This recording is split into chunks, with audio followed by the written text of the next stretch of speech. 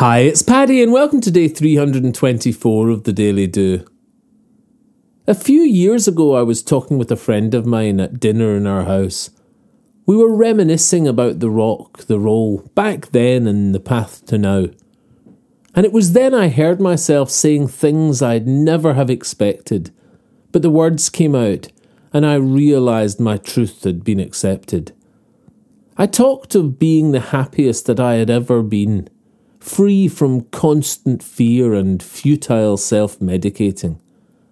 I talked of the rock and roll years, yes, high points, but a constant gnawing hole, the ever-present tremor of the void there in my soul. And then the words popped out that I never thought that I'd hear me say. Every time I meditate, I have a better day. I keep a diary and have for years, and so I could go back and chart the facts. Every day I'd meditated was better. Simple as that. This was coming from the mouth of someone who'd called this hippie fluff me, all rock and roll and excess, and after all, silence was enough. What I'd written in my diary wasn't about meditation, but as I flipped back through weeks and weeks, the pattern leapt to my attention. If I'd meditated, then I'd created reason and clarity. Each day I'd chosen better and lived more happily. The important thing to notice here is that at the time I hadn't made this deep connection. It was only looking back I'd revealed the power of meditation.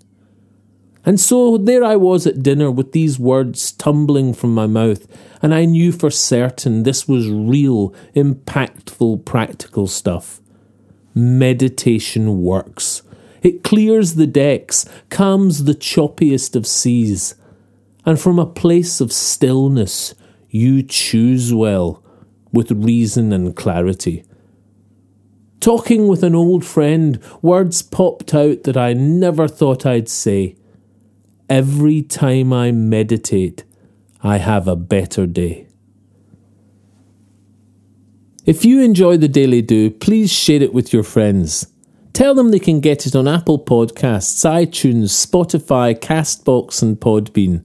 Or you can subscribe for a free morning email at www.thedailydo.co. Or email me anytime, paddy@thedailydo.co. I'd love to hear from you.